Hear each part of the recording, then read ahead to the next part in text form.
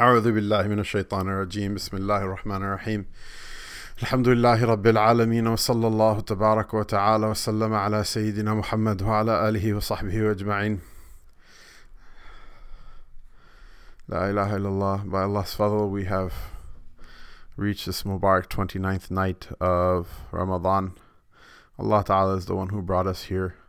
Alhamdulillah alladhi hadana li hadha wa ma kunna linahtadiya lawla an hadana Allah. Inshallah, we make dua that Allah subhanahu wa ta'ala makes everybody who prayed in this night, and everybody who made dua in this night, and everybody who's listening to this whenever they listen later on, inshallah, by the barakah of this Mubarak month and this Mubarak night, Allah write them from the forgiven, and Allah ta'ala write them from those who are accepted, and Allah write them from amongst those people who receive His rida. That rida which is described in the Quran, وَرِضْوَانٌ مِّنَ اللَّهِ أَكْبَرُ, that it is greater than any other thing that a person can have. One may say, well, Jannah is greater. Jannah is nothing except for a particular tajalli and manifestation of Allah's rida. When you have the entire rida, your Jannah is there and it's here and it's everywhere. Your Jannah is everywhere. Your eyes they will see nur, and your hands will touch nur, and your tongue will speak nur, and your ears will hear nur, and everything will be khair and barakah. That we ask Allah Ta'ala to give us like that, like He gave to the companions of the Messenger of Allah Sallallahu Alaihi Wasallam, such a rida that He said, do whatever you want to after this day, and you're forgiven. May Allah subhanahu wa ta'ala write from His karam for us like that, even though we admit that we're we did nothing to earn it. And may Allah subhanahu wa ta'ala give us from His mercy and from His lutf and from His generosity, akram al-akramin, such that that we are the tajalli of His sifa, and His judgment is not the tajalli of our action or our worth. بفضله ومنته وكرمه وهو أكرم الأكرمين وأرحم الراحمين هو الذي كتب على نفسه الرحمة وهو الذي رحمته سبقت كل شيء بفضله. So we continue reading about Shah Abd Qadir Jailani rahimahullah tabaraka wa ta'ala under the heading in Maulana Sayyid Abul Hasan Ali Nadwi's Saviors of the Islamic Spirit of concern for moral rectitude. Extremely solicitous of eradicating the moral laxity and viciousness produced by ever-increasing opulence, luxury, and indolence in the metropolis of Islam, Shah Abdul Qadir sometimes came out with the most severe criticism of the then society, giving expression to his heartfelt misery over the sinful ways of the people. This was the impassioned appeal made by Shah Abdul Qadir in one of his sermons. Quote, the edifice of faith built by the Messenger of Allah sallallahu alaihi wasallam is being demolished brick by brick, and now it is about to fall to pieces. Come, O mankind, to rebuild what has been dismantled and renovate that which has been laid to waste. Until this task is completed, we have to work jointly as a team. Come to my aid, O sun, O moon, and O stars. End quote. Again, he says in a sermon, quote, Islam is shedding tears. Its wail of woe is on account of the blasphemous hypocrites and innovators who are practicing a pious fraud by attributing things to it that don't belong to Islam. Look at your predecessors. They lived like you but enjoined the right and prohibited the wrong. But you have forgotten them altogether, and so soon after their death. Do you not know that even a dog is faithful to his master? He guards his fields and the cattle and is pleased to see his master, although he does not get more than a few crumbs in the evening. You are favored with the bounties of God, but quite the other way. You are neither thankful to Him nor do you dutifully perform the task assigned to you. Instead, what you do is break His commandments and transgress the limits of the Sharia. End quote. Allah subhanahu wa ta'ala forgive us. Allah ta'ala forgive us. This is the fikr of the Prophet sallallahu alaihi wasallam, because we have a lot of people who are ready to hawk Protestant work ethic, Judeo-Christian work ethic, prosperity gospel Islam, And the Prophet ﷺ wasn't down for that. What did he say to the companions radiyallahu anhum when Sayyidina Abu Ubaidah ibn al-Jarrah came back from Bahrain with the tribute, with the money of tribute that the people lined up to take? He smiled and he says, "Don't worry, everyone will get as much as they need in order to take care of their needs, and maybe a little bit more even." He says that mal faqru akhsha alaykum. He says it's not the poverty that I fear for you. And when he says you here, it's the entire ummah. He says it's not poverty that I fear for you.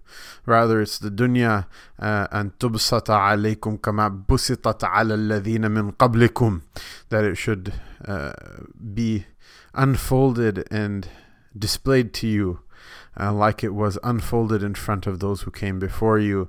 وَأَن تُنَافِسُوهَا كَمَا تَنَافَسُوهَا, and that you should أَن تَنَافَسُوهَا كَمَا تَنَافَسُوهَا, that you should vie with one another for it like they vied with one another for it. It was a mutual competition. Everybody was just there to see how much they could grab, how much they could get, and that's all. فَتُهْلِكُكُمْ كَمَا أَهْلَكَتْهُمْ, and that it will then subsequently destroy you, just like it destroyed them. And so the Rasul sallallahu alaihi wasallam was not concerned with GDP and the bottom line, and that everybody should drive a particular year of a car, and that everyone should have a huge house, and that everyone should have a particular type of lawnmower and a particular type of sneakers on his feet. Those were people of substance. They didn't define themselves by what they consumed, because they actually had worth inside of their hearts. They could give less of a damn by about a person's what they consume. They didn't view them based on that. But nowadays, this is a sickness that's inside of us. And I'm not saying it to say that having a nice car is haram or having a nice house is haram. It's not. But the issue is that when you start seeing people who value themselves and then value other people, they choose who they want to marry and who they want to marry their daughters.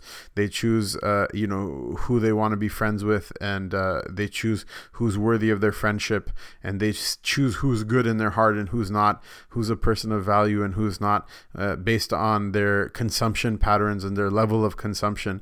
Then know that Shah Abd Qadir is talking about you as well. When he says that what Islam is shedding tears, its wail of woe is on account of the blasphemous hypocrites and innovators who are practicing a pious fraud by attributing things that do not belong to Islam.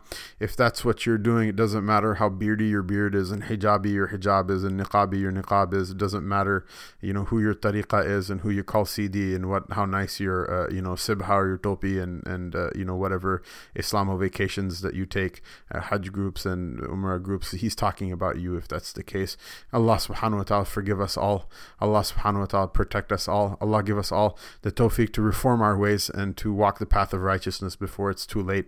Allah subhanahu wa ta'ala give us something better. Allah make us people who have true value and true worth and dignity inside of their hearts and inside of who they are and inside of their deeds, so that we don't need to send each other Instagram pictures of what we ate for dinner and then judge one another. Reform and renovation. The impressive sermons of Shah Abd Qadir were a source of inspiration to innumerable persons in Baghdad.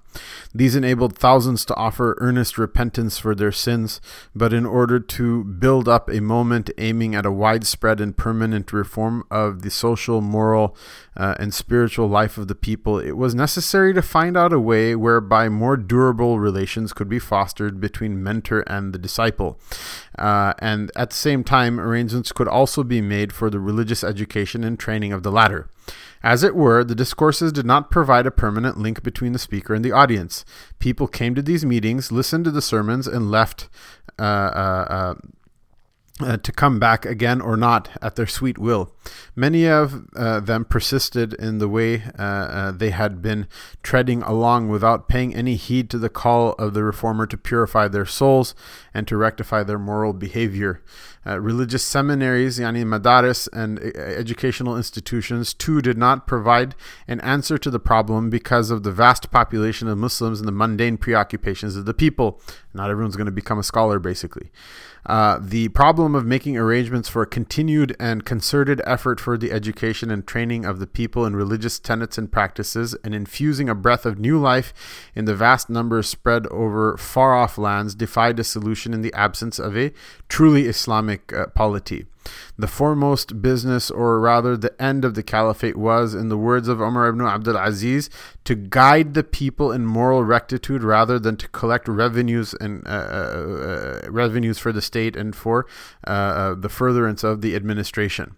The then Muslim states were, however, not only indifferent to this fundamental objective, but they were also extremely allergic to any movement or criticism on this score, which could pose a threat to their political supremacy. Thus, these governments, being suspicious of all efforts being made for the resurgence of Islam and its spirit, and erroneously taking these movements as designed to help build up political leadership, lost no time at all in crushing them, which unfortunately sounds very familiar to the time and the place we live in. In these circumstances, there was no way left to revivify the religious spirit and fill the people with an enthusiasm, zeal, and self-confidence for the reintroduction of the precepts of Islam in their daily life. The only alternative was to call upon the people to take an oath of allegiance for this purpose. You see, he's saying that, just going to bayans at your will and clicking on SoundCloud links and YouTube links and deciding whether I want to go and hear the Jummah khutbah or not. It's basically saying it's not enough. The Mashaykh understood that wasn't enough. You needed a more durable link, and that durable link people used to have was with the state, not because that's what the state is supposed to be, that the state is supposed to teach you a religion, but in fact that the point of the state is the religion. And when the point of the state isn't the religion, when it's just to hang on to power or to make money or to do whatever, which is something that happened, with a few gaps of wakefulness, but essentially since the time of the Khulafa Rashidun, since the point of the state was politics more so than religion, with few exceptions since then, the state no longer fulfilled that function. And when the state is literally the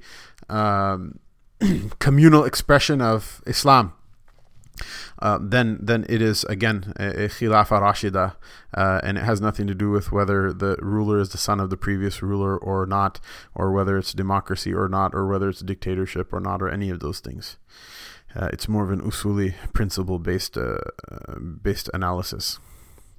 Following in the footsteps of the Messenger of Allah, it had become necessary that a spiritual guide of moral excellence should obtain an oath, or a bay'ah, an oath of allegiance, as it was called, from the people willing to offer their sincere penitence and undertaking to lead a virtuous life in the future in accordance with the directions of their mentor.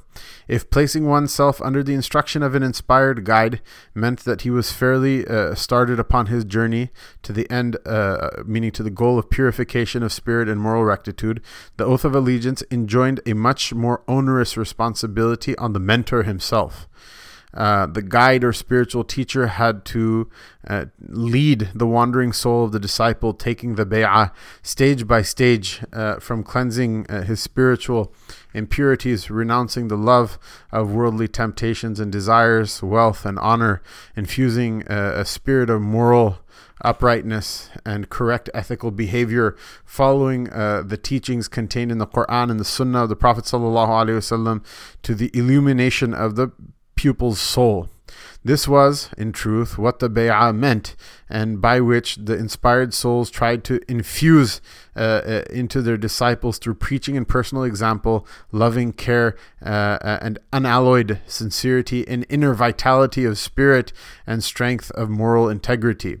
As experience shows, the reformers and renovators of the faith did succeed in revivifying the true faith and tapping new sources of popular strength in their own times through this tried and infallible method, which copied the procedure and technique followed by the Messenger of Allah sallallahu alaihi wasallam and the Prophet of Islam. Innumerable persons have been provided with an opportunity of not only adopting a virtuous life through this method, but have also been led to attain even the stage of divine acquaintance, I mean the ma'rifah of Allah subhanahu wa ta'ala and the love of Allah subhanahu wa ta'ala through the means of inspired guides and teachers, whom the mentor par excellence was Sheikh Muhyiddin Abdul Qadir al-Jailani.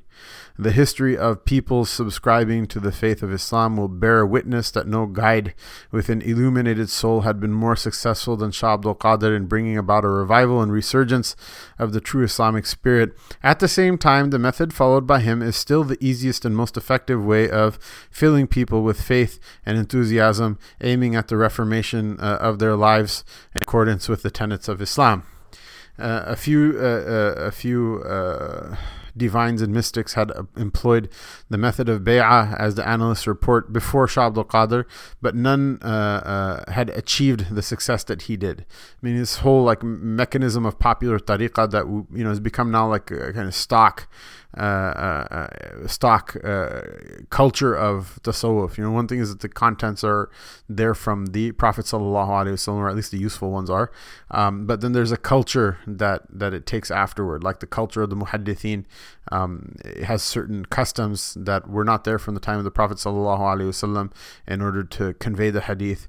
So just like the culture of tasawwuf since the time of Shah Abd al-Qadir has basically included this bay'ah and tariqah structure. We have Sufic brotherhoods that take a pledge of allegiance to the sheikh as a guide. That structure is essentially, it was so popular and so successful with Shah Abd al-Qadir that it basically spreads throughout the Muslim world and is a mainstay of islah and rectification to this day. He mentions earlier, that this is an infallible means. I think that may be just a flourish from the translator. Obviously, we don't consider it to be infallible because people have taken bay'ah with their mashayikh and things have gone wrong before, both from the side of the sheikh and from the side of the disciple, and oftentimes from both. It has gone sideways before, so I think infallible may be somewhat of an exaggeration. But for those who are looking for the khair, there is a great means of khair if people are careful to do this right, to look for the correct sheikh and to be themselves correct in their desire for traveling this path as a disciple. There is great means of goodness through this method. And I know I've met a bunch of people in my life for whom this has gone wrong, and all I'll say to you is that fine, do what you like. If you don't want to try this thing again, that's up to you. Do what you think is best. Everybody has one life and they have to make choices for themselves based on what they think is best. And I can't choose on behalf of another person, nor can they choose on my behalf. But Ghazali rahimahullah ta'ala, he says this one thing, that just because something doesn't make sense to you doesn't mean it doesn't make sense.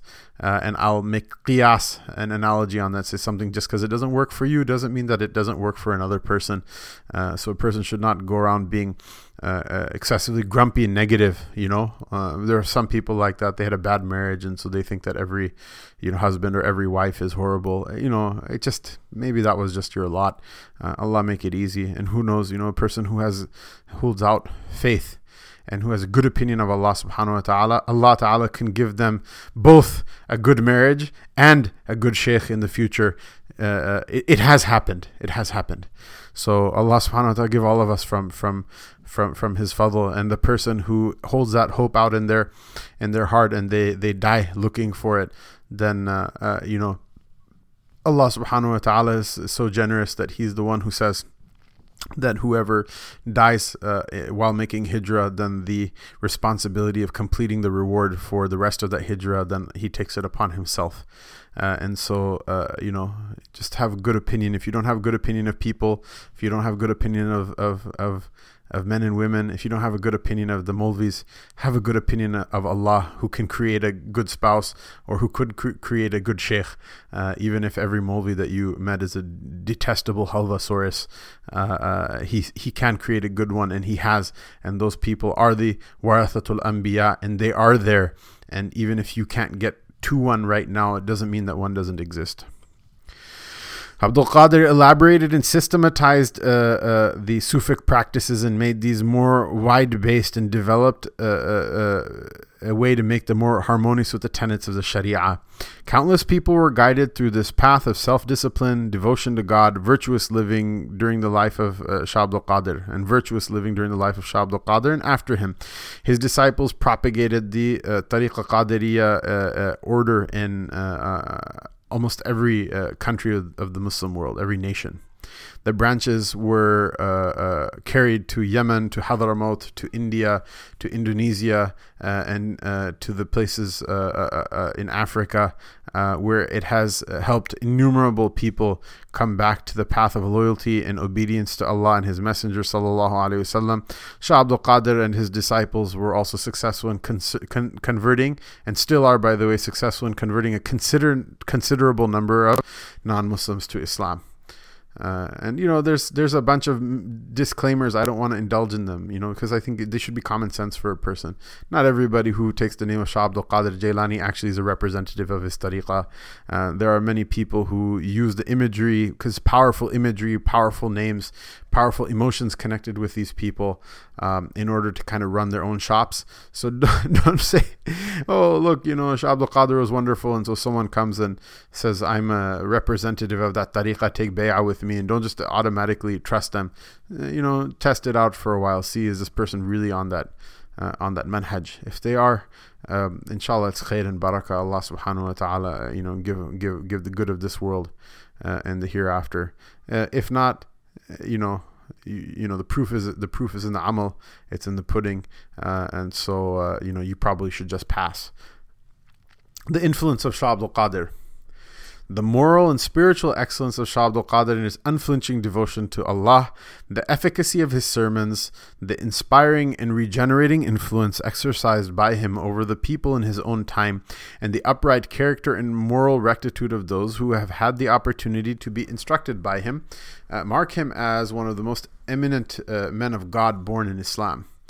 He was not only a worker of incessant miracles, as the chroniclers of his time report, but his miracle of miracles lay in his inspiring and impressive teachings, which he made through which he made thousands turn away from the lust of power and wealth, and to inculcate the true spirit of faith through self-correction and purification of the soul. In short, he was a striking example of the innate power of Islam to produce a true spirit of religion. The passing of Shah Abdul Qadir, rahimahullah ta'ala. Shah Abdul Qadir passed from this world at the age of 90 in 561 after Hijrah. An account of his passing has been preserved by his son Sharafuddin Isa, rahimahullah, who thus writes, during his last illness, Abdul Wahhab, the brother of Sharafuddin's other son of Shah Abdul Qadir, requested Sheikh Abdul Qadir to give him some advice which he could follow after he passes. The Sheikh replied, inculcate a deep consciousness of the sublimity and grandeur of Allah. Fear not anyone nor cherish a desire for benefit from anyone save Allah. Entrust all of your needs to Him and have confidence in Him. And whatever you need, place it before Allah with a conviction in the prospect of its fulfillment. Keep yourself constantly occupied with His oneness, His unity, on which there is a consensus. For when the heart is filled with awe, love, and respect for Him, nothing can escape it or get out of it. Thereafter he asked his sons to clear out, saying, you find me here with yourselves, but I'm really with others. Make room for the angels who are here beside me. You ought to be courteous and pay homage to them. I find blessings from Allah descending here for which you should leave ample space. He saluted from time to time with some invisible beings for a day and a night. He would say, may the peace and blessings of God be upon you. May God pardon you and me and accept our repentance. Come in the name of Allah and do not go back. Once he said, woe be unto you, I care not a whit for anything, neither for the angel of death or any other angel. My God has bestowed blessings on me far in excess of you. In the night the Shaykh died and gave a loud cry. He lifted and stretched his hands several times. Thereafter he addressed his sons Abdul Razak and Musa, saying, may God have blessings on you and peace upon you. Pay attention to Allah and grasp His attributes. Then he said, I am just coming to you. Be more kind to me. He remained unconscious for a little while after that. Upon regaining consciousness, he exclaimed, there is much difference between you and me, as between the heavens and earth. Don't think of me like anyone else.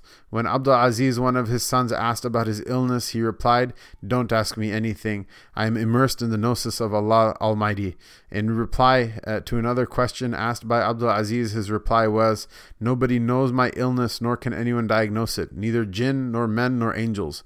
The command of Allah never supersedes his knowledge. The order changes but not his knowledge. God may override his command by another one, but never that which is contained in his knowledge. He obliterates or preserves whatever he desires. He is the final authority, above whom there is none. Unlike a human being who has to render an account for his actions, Allah is omnipotent. Now I know the secrets of his attributes. They are what they are. One of his sons, Abdul Jabbar, asked him if he had any pain. The Shaykh replied to him, I have pain in my entire body except my heart, which is attuned to Allah. In his last moments he said, I seek the help of Allah Almighty, save whom there is no other God. Glory be to him, the Most High. He is the ever-living, for death seizes him not.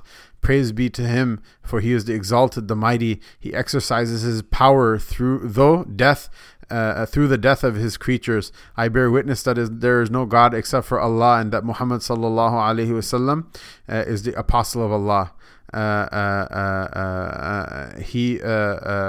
His son Musa relates that he tried to say ta'azzaza, meaning exalted and dominant is he, but he could not pronounce it correctly. He tried again and again to say the word correctly. Thereafter he said 3 times, Allah, Allah, Allah, and his voice then failed thereafter. The tongue having been fixed up in the palate, his soul departed his body. Shah Abdul Qadir left quite a large number of pious and saintly disciples who continued to disseminate his message and fight against the disworldliness of the people and its vices like opulence and luxury, fame and power. Allah subhanahu wa ta'ala give him a high rank. Allah subhanahu wa ta'ala write him amongst the forgiven of this world and the hereafter. Allah subhanahu wa ta'ala give him the best that somebody from the ummah of the Prophet sallallahu alaihi wasallam, one of his heirs and one of his descendants, could have given.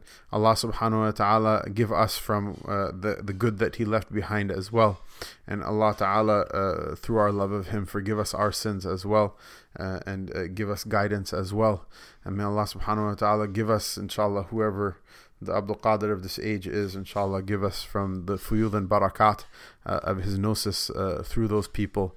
May Allah subhanahu wa ta'ala give us from the rahmah that comes down in the presence of such people. May Allah subhanahu wa ta'ala give the fikr of such people to our hearts as well. And may Allah subhanahu wa ta'ala give the tawajjuh of such people to us as well. May Allah subhanahu wa ta'ala give these people's attuned hearts, attuned to Allah, their effect to us, and their complete lack of care for the material world. May He also give us our share of it in our hearts as well. وصلى الله تبارك وتعالى وسلم على سيدنا محمد وعلى آله وصحبه أجمعين.